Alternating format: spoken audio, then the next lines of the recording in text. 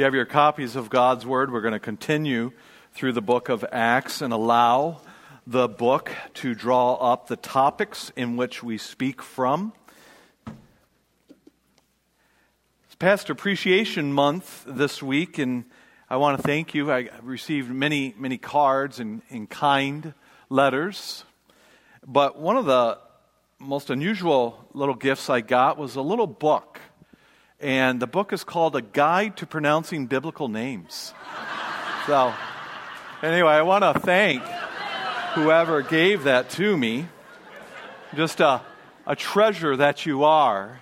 I'm looking for her, but I will not say her name. Although she's sitting next to Bethany Boston, towards the middle of the auditorium, on the non-piano side, but not near the window. But I think her privacy is important with that tan jacket on.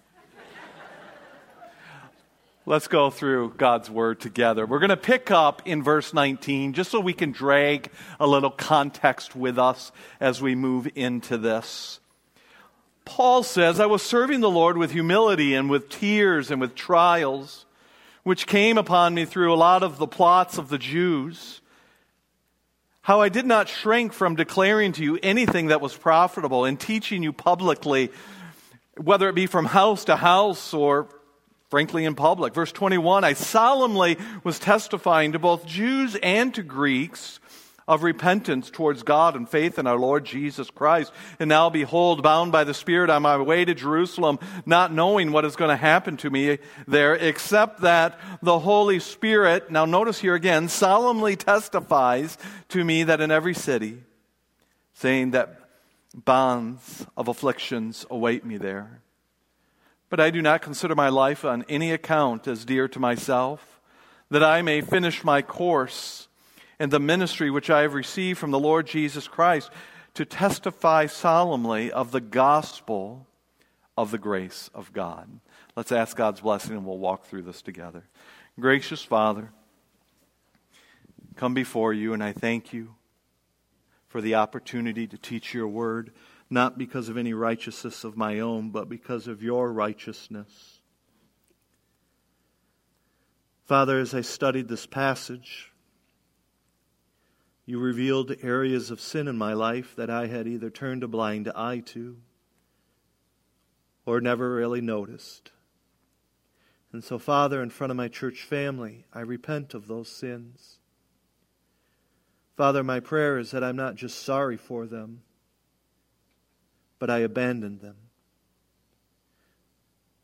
Because you are holy and I am not. I want to be more like you. Father, I am a sinful man. I pray that your Holy Spirit would teach us your word this morning. Your word, not ours. Father, bless these people. They are yours. I pray that your Holy Spirit would give them ears to hear, eyes to see, and hearts to receive. And I pray the same for myself. And I pray this and I ask this in your Son's precious and holy name. And if you're awake this morning, say amen. We've learned a lot about Paul's dead time. Remember that from last week.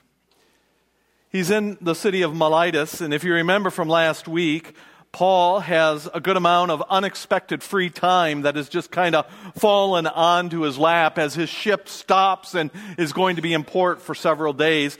So being only roughly 30 miles away from Ephesus and the church that he began, about as the crow would fly, he calls over the elders from Ephesus to meet him in Miletus to have one final word of instruction with him as he uses his time wisely. He spoke about what his ministry was like and what the elders should seek to do as well in the church of Ephesus and what the elders should seek to do here at Trinity as well. How he did not shrink from both encouraging and challenging portions and teachings of Jesus Christ.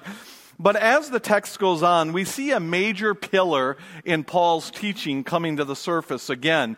Now, it's important to understand that, yes, Paul would have and soon will teach on every imaginable subject in his letters that he will write to the churches in the New Testament. We see that in the book of Philippians, Ephesians, Colossians, and on and on. He touches many, many subjects.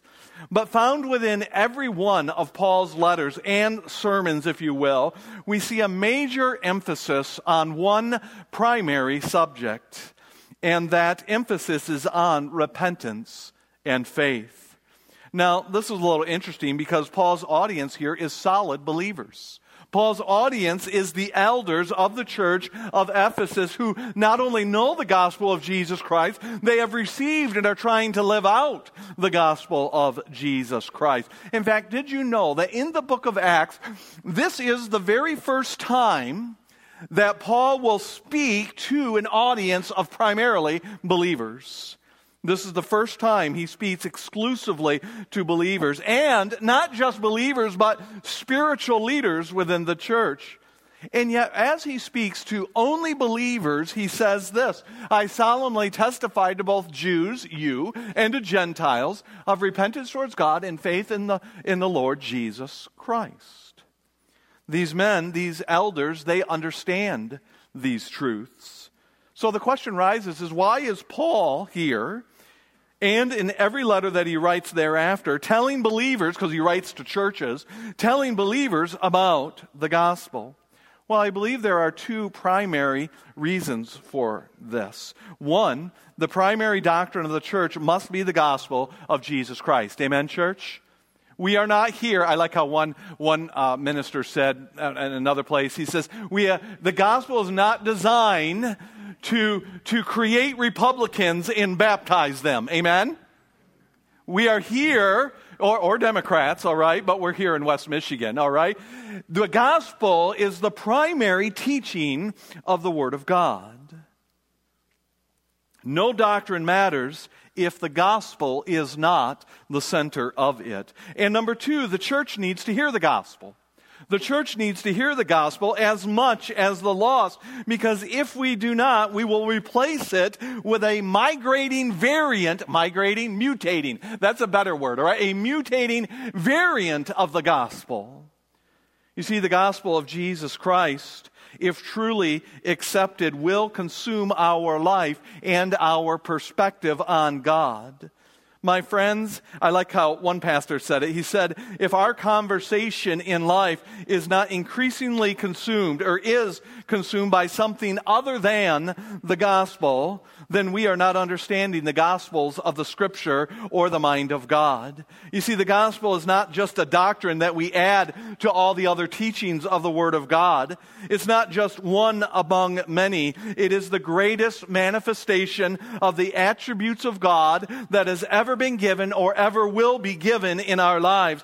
My friend, if you were standing in front of an almighty, powerful, omniscient God, and you were beholding the very face of God on the throne, you could not understand Him unless you understand the gospel, because it is in the gospel that God is revealed. It's everything. My friends, we are going to teach the church. That's you and that's me. I'm not up here teaching something that I have arrived at. I am up here teaching you something that I am trying to grow in. So we are going to teach the church, that's you and I, the gospel. Now let's define that here for a moment. What is the gospel? Well, it's the premise that God wants you to be very rich and healthy.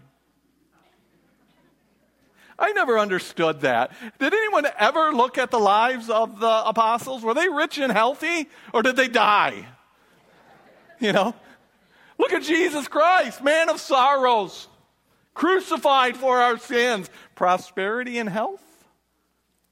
Let's define the gospel. The gospel is the person and the life and the work of Jesus Christ and how it is appropriated into our lives for not only salvation, but sanctification, becoming more like Him. Because for many, Within the church, the gospel has become a variant that no longer saves the soul. The gospel has become a variant that no longer saves the soul. The gospel has become what it was never meant to be. So today, we will remind ourselves of the gospel, not only remind ourselves of the gospel, but how it is received, and we tend to forget that part, don't we? How it is received and how it is revealed in our lives. Now, I have a short disclaimer here. Many of us will not like this sermon. Many of us will not like this sermon. I want to be honest with you, I struggled with this sermon all week. So I am asking you for your grace. I am asking for your mercy. I am asking you permission to shake your little world, if you will, to shake your salvation experience and to see if it withstands the biblical definition of the gospel of Jesus Christ. And if you are willing to consent to a little shaking of your walk and experience and your confession with Jesus Christ, if you will allow me just to shake it a little bit, say amen. Those of you who oppose have no choice. Because the text determines what we talk about. You know, expository teaching is very topical. It just doesn't allow us to pick the topics. And I like that. So what we're going to do here is, this is our text this morning, but we're going to boil it down here, and we are going to spend all of our time in 18 words. Now, how many here are starting to count right now? Anyone at all? As soon as you say that, we'll see if it's 18. Is it 18? Anyone? All right, good. He says this: I'm solemnly testifying to both Jews and to Greeks of repentance towards God and faith in our Lord Jesus Christ. The first words I want you to see here are the words solemnly testifying there in the purple. Now, these two words in the English language are really coming from one word in the original Greek language. And here it is. It is a verb construction intensified by the preposition. How many here go, that just changed my life? Anyone at all? Bear with me. In simple terms, it means this: Paul never shared a variant. Paul never shared a variant of the true gospel, solemnly testifying, I never strayed from what Christ told me.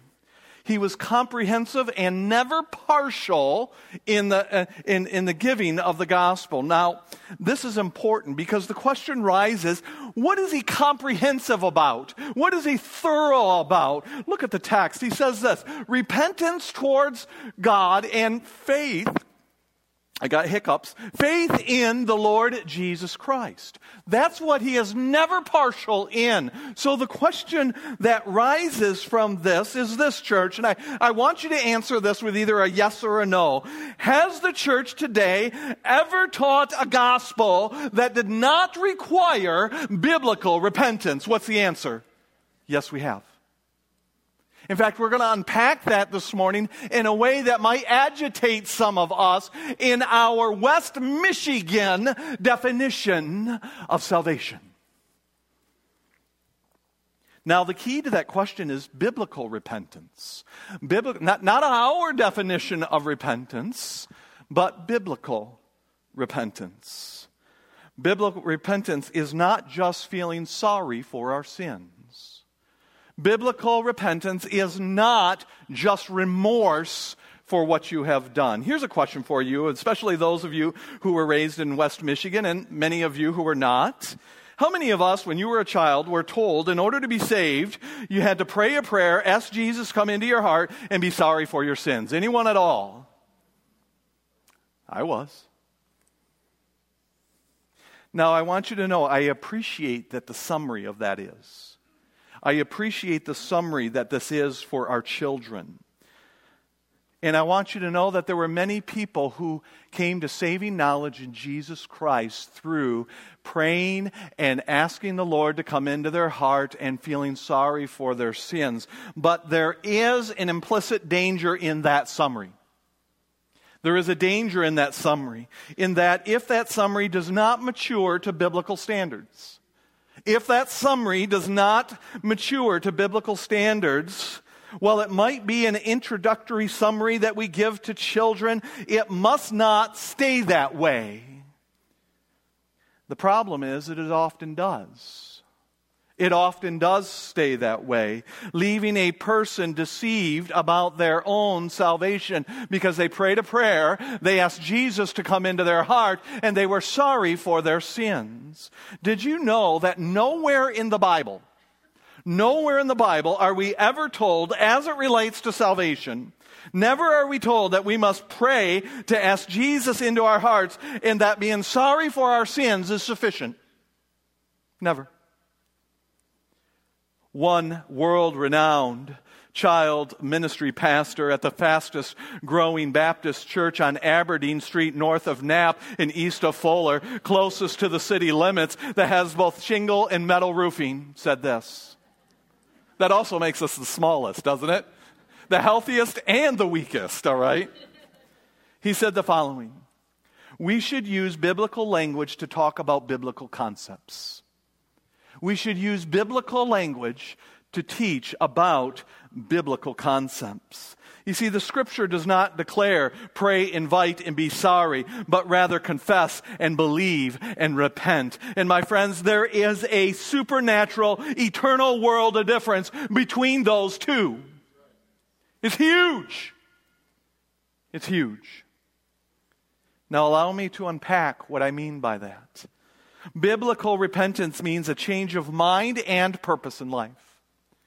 Biblical repentance is a change of one's mind and one's purposes in life. Hence the words when Jesus would talk to people and he would offer them the plan of salvation and they would receive it and finish the sentence. Jesus said, and I think it's in John 11, he says, now go and sin no what? Don't go sinning anymore. Repent. Change your value system. Change your life. Change your direction. Stop living the way you once lived.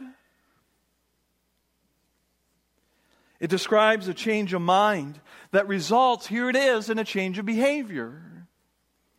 Here's a question. Please feel free to answer it. Can we be sorry for something and not change our behavior? Talk to me, church. All the time. Can we repent and not change our behavior? No. That's the definition of repentance. Repentance is to change our behavior and purpose in life. For repentance is that change of behavior and values. Do you see now why the church needs to hear the gospel just as much as the world that does? Do we ever in the church promote and claim a gospel that produces no change? Do we ever promote and teach and claim a gospel that produces no change or purpose or behavior in our lives? Has the church ever produced generations after generations of people who live no different from the world? Go and sin no more. And yet we claim salvation through faith and repentance. Henrik Heppe, however you say his name, he's not in this glorious book that I was given, all right? So he can't hold me accountable for that. I'll say his name however I want, all right? No. From Henrik Heppe, he says this. Repentance is a gracious power bestowed upon the elect because repentance is a gift of God. Faith is a gift of God, the kindness of God, and it is given to the elect where one increasingly lays aside the life of sin and busies themselves with righteousness. Oh, may I speak to every one of us, and I want to be honest, especially to my own heart today. What are we busy with? What are we busy with? Together we must hear this. I want you to hear this. Sorrow is not a synonym to repentance. Sorrow is not a synonym to repentance. While repentance may contain sorrow, Sorrow does not necessarily contain repentance. Do you see already the mild variant of the gospel in our midst? A mild gospel, which, by the way, leads to a lot of false positive salvation claims. It only whitewashes our living tombs and leaves us in spiritual death and decay that goes untouched inside. In fact, the word solemnly testified here. Paul is telling believers, that's the audience, he's telling believers that he never preached in easy believism. He never preached in easy believism. A.W. Tozer correctly observes this. He says this: a whole new generation of Christians have come up in the church believing that it's possible to accept Christ without forsaking the world and repenting of sin. And then he just hits it out of the ballpark when he says this: if we are not, I love this, if we are not changed by grace, then we are not saved by grace. If we are not changed by grace, then we are not saved by grace. Beloved, faith without repentance is no faith at all. Now, allow me to unpack some historical background that's going on here so that we can descend in the waters of nerddom, all right? But we'll see ourselves in this historical background.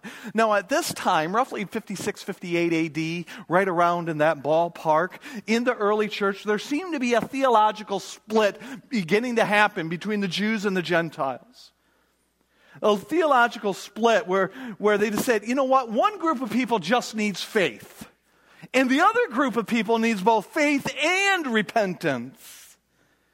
And by the way, that same mentality is alive and well in the Baptist church today. For example, the Jews, because they believed they were God's chosen people who possessed the Old Testament scriptures, that all they needed for salvation is faith in Jesus Christ. Now, I want you to grab that. All they needed was faith and not repentance. Let me ask you a question. Are the pews of our church, are the homes that used to go to church, are they filled with people who claim faith but see no need for a change in life, no need for repentance because of their proximity to the things of God? Now, Gentiles who were not God's chosen people and did not have the Old Testament scriptures, they, on the other hand, must repent of their sins and be saved because they are outside of the things of God. Do you see the deadly variant of the gospel mutating here, even in the early church? There is a whole group of people in the early church who, because of where and how they were raised, grab that, because that principle from the context will translate into the lives of our young people, and by the way, into the lives of your pastor and yours as well. There is a whole group of people in the early church, because of where and how they were raised, think that they have received salvation that does not require repentance. And Paul says, just because you grew up under the shadow of Christianity does not mean that your salvation does not require biblical repentance. My friends, the New Testament, I need you to hear this, the New Testament knows nothing of a gospel that lacks a call to repentance. That is why Paul proclaimed this. He says, to both Jews and to the Greeks. So, we must answer that point. If repentance is more than just a feeling sorry for our sins, if repentance is more than just feeling sorry for our sins, and it is more than that, what is it then? Well, we know it's a change of behavior, okay? We get that. But it goes further than that. You see, it's important to understand that biblical repentance is both an initial and continual aspect in our lives. It is both an initial act of turning away from God, and it is continual. We see that in 2 Corinthians 3, 1 Thessalonians 1:9, 1 John 1:9. Allow me to explain. True repentance happens at the initial moment of salvation. That is when we confess our sins and we place our faith and believe in Jesus Christ and we say, I no longer want to go and sin no more. I want to turn away from my sin and I want to head towards you, God. That is the initial point of salvation. In fact, we see that in Acts chapter 2, verse 38. When you say, Lord, forgive me of my sins, I am wrong. But repentance, while initial, is also continual in its effect in our lives. We see that in 1 John 1:9. 1 John 1:9. This is a verse written to believers. If we confess our sins, He is just and able to forgive us our sins and cleanse us from all unrighteousness. That is not a salvific verse. It is a sanctification verse. It is a verse for the church who finds themselves in sin. Now, with that in mind, why would believers who are forgiven have to repent as life goes on? Well, there are a couple reasons, but let me just stay on the primary road here. As we grow in love, as we grow in the knowledge of Jesus Christ and His gospel, the more the truth, the more the light of His truth shines in our lives. And the more light and the more truth that we have, the more we become aware of sin in our lives. This is the continual part of repentance in our lives.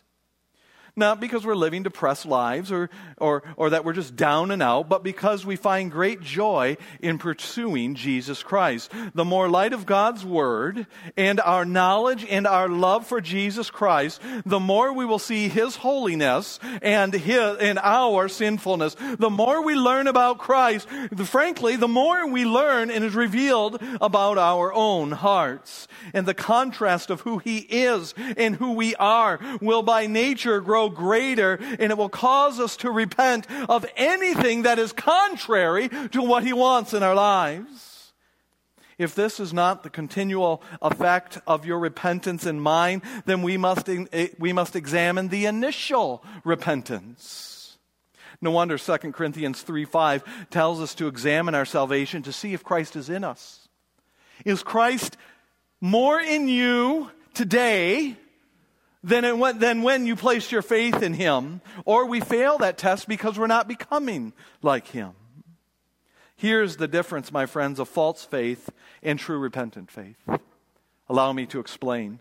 False faith without repentance will live with and even excuse and embrace sin, looking back to the initial experience as the proof of their salvation.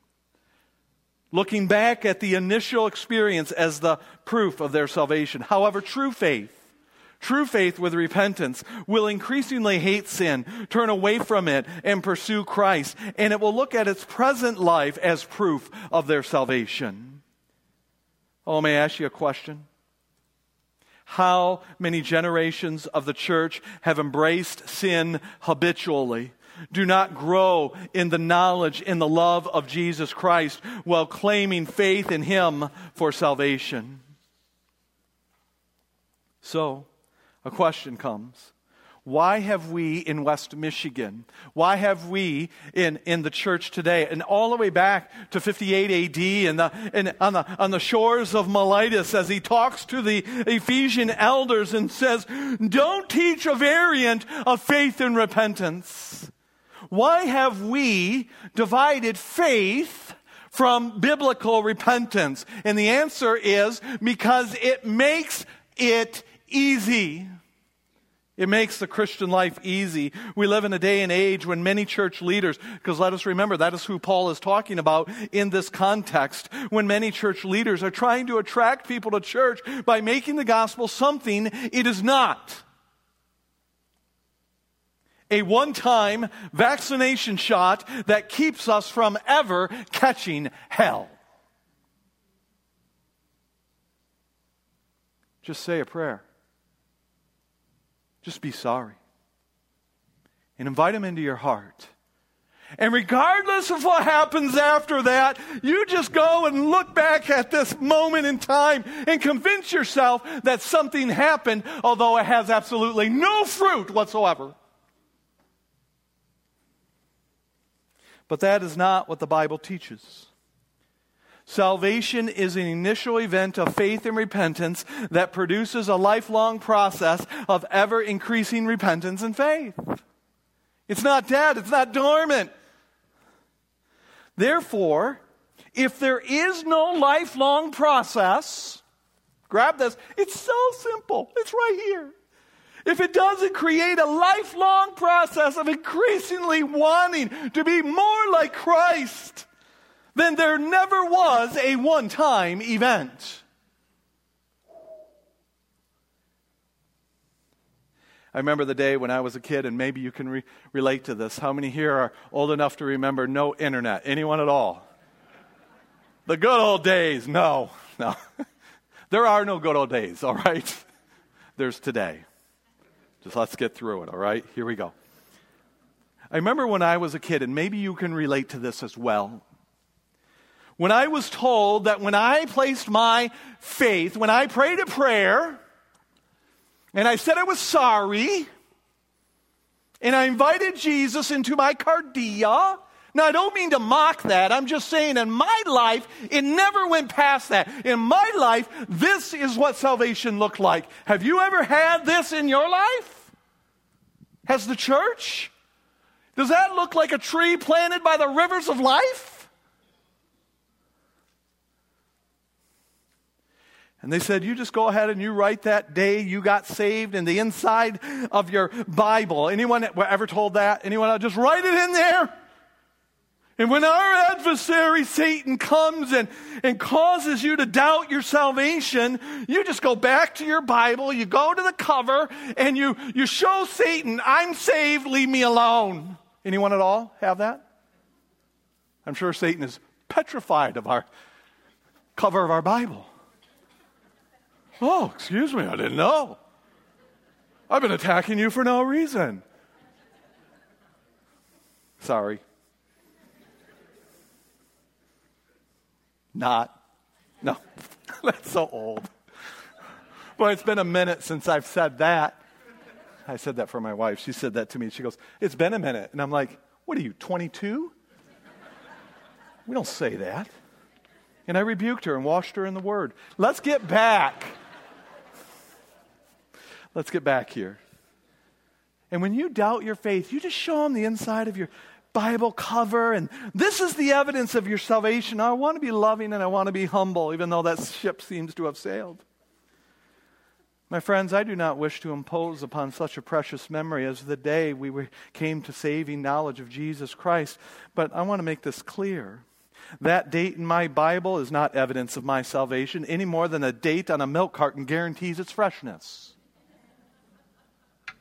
I think we've all been there. The evidence of our salvation is not a date we look back on. The evidence of our salvation is the life that we are living right now. That's the evidence. Oh, Paul Washer says it well when he says this. Salvation is not a flu shot. Salvation is not a flu shot. The evidence that you have repented of your sins then is that you are repenting of your sins in greater degree today.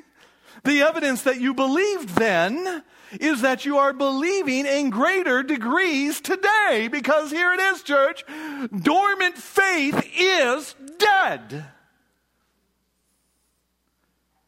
Yet there are generations upon generations of our children and grandchildren and adults and grandparents who have no desire for God, and you couldn't convince them one iota that they don't know Him because they prayed a prayer, asked Him into His heart, and said they were sorry.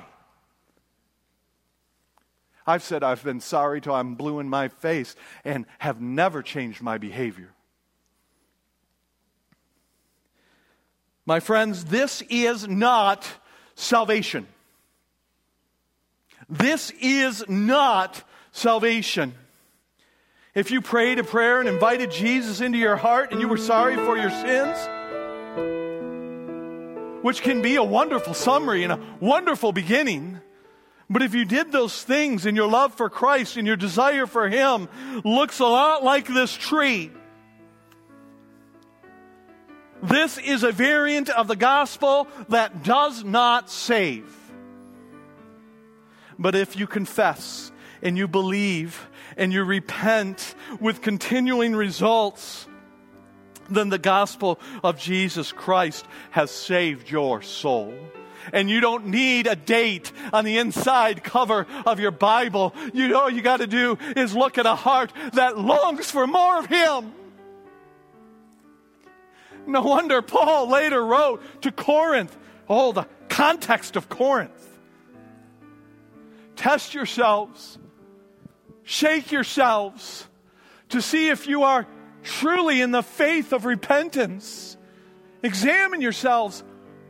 Or do you not recognize this about yourselves, that Jesus is more and more and more and more in you? And if he's not, then indeed you have failed the test. What test? Faith.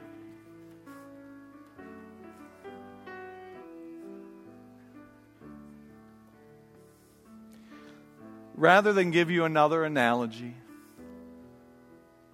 I'm going to invite a picture of what this looks like in West Michigan up here. The testimony that you are about to hear, and I'm going to invite Calvin Bradley up at this time. His testimony is uniquely special in the culture of West Michigan, in a culture that believes faith does not require biblical repentance. And I've asked my brother Calvin to come up and just take a few minutes and share how he was that tree for most of his adult life. So, brother, love you. You have 32 seconds. Take your time. Hello? All right. Because I will go on forever if I don't read this.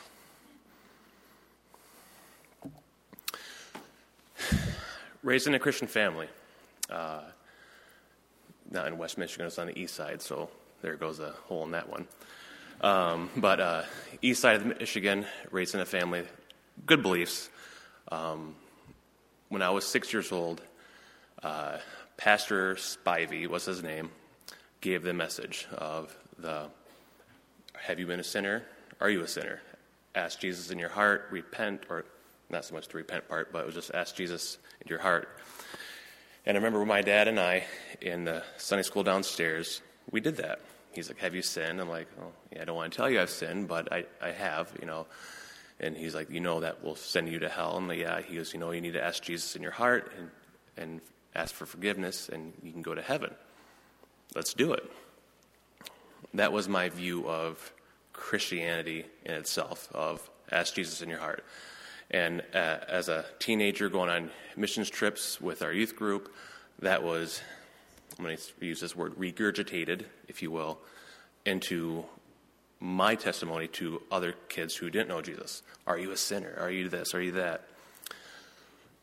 Moving forward until I was about 17, 18 years old, again, having a very little view of Christianity, of who Christ was and what Christ is, I didn't know who Christ was as a point of, was he our Messiah? Was he the one that came and died on the cross? I heard that, but also in Scripture was, we were looking for Christ still. I'm like, so there was just a lot of misunderstanding that I wasn't taught about that well. And so this thing called Harvest Fest on the east side of the state, the pastor got up there and said, our long-awaited Messiah, Jesus Christ, came and died on the cross for our sins. And if you ask Jesus into your heart, you will be saved. I'm like, oh, that is it. That's the thing I've been missing is Jesus. He was the Messiah. That's why I was not saved. Again, right then and there, I asked Jesus in my heart and moved on with my life. Was baptized when I was 6, but baptized when I was 17 again, so double dunked. Got married to Megan. Moved here to the west side of the state, pursuing a family that didn't really happen the conventional way. We adopted Mercy, and it was life-changing in that, but something was still missing. I was a deacon at our church for, I feel like it was 6 years straight. It was 6 years straight. And still something was missing.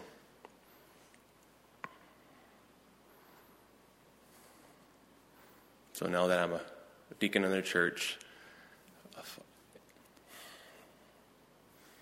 so back in October of last year, I was supposed to go to my brother's house for some good old-fashioned fun.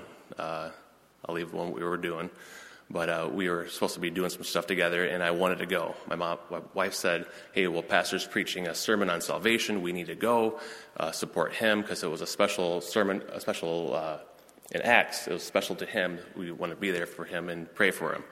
But I knew what that sermon was on. It was on salvation. It was on repentance. And that whole year behind me was of big red flags, but I didn't see it then. But now I see it of, I don't know what salvation looks like. But to go to Pastor's point, I kept looking back at Harvest Fest. Well, I asked Jesus in my heart then, so it must be true. So went to my brother's house. We finished up earlier than I wanted to because I didn't want to come back to church. And if I put right here, face the music, if you will, of me.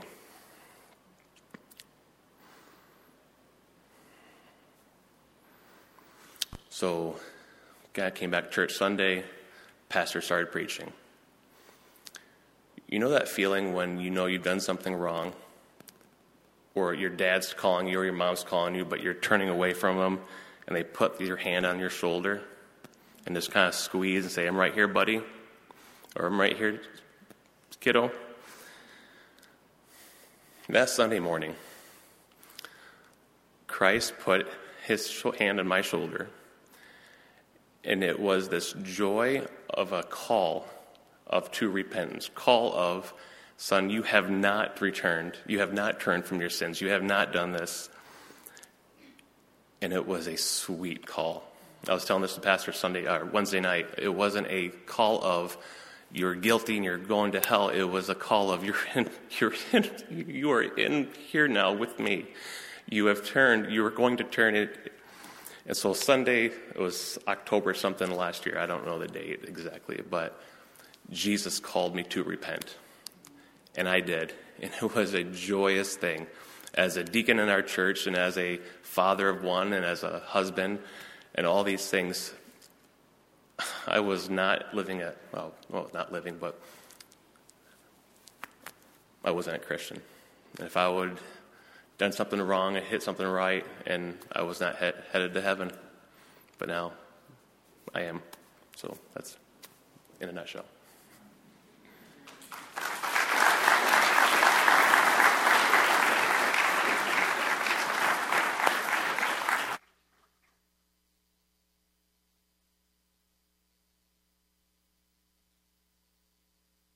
Very similar salvation experiences.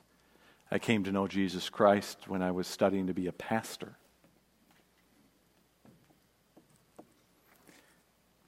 May God bear down upon our souls the joy of salvation and the need for biblical repentance. And may our churches be filled with new creations, not dead people clinging to a false variant of a dormant gospel. If you're here this morning and you look at your life and you don't see an ever-growing desire to repent, or you look at your faith and your belief and you don't see a stronger, growing belief, then we need to look back at that initial moment. And if you don't know, if you have placed repentant faith in Jesus Christ, I want to encourage you this morning. Do not leave this room. Come shake my hand. Say, I want to make sure I know that I have never repented. I encourage you to do that today. Scripture says today is the day of salvation. There is no guarantee for your next breath. Every breath is a gift.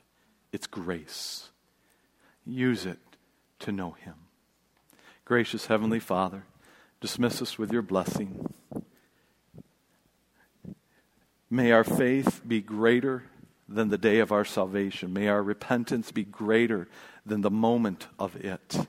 And may our love for you be greater than it was yesterday, a month ago, and a year ago. Father, redeem your church. Call us out from this world to be light, not camouflage. Start with me. We love you, Lord Jesus. And it's in your Son's precious name we pray. Amen. I love you guys. You are dismissed.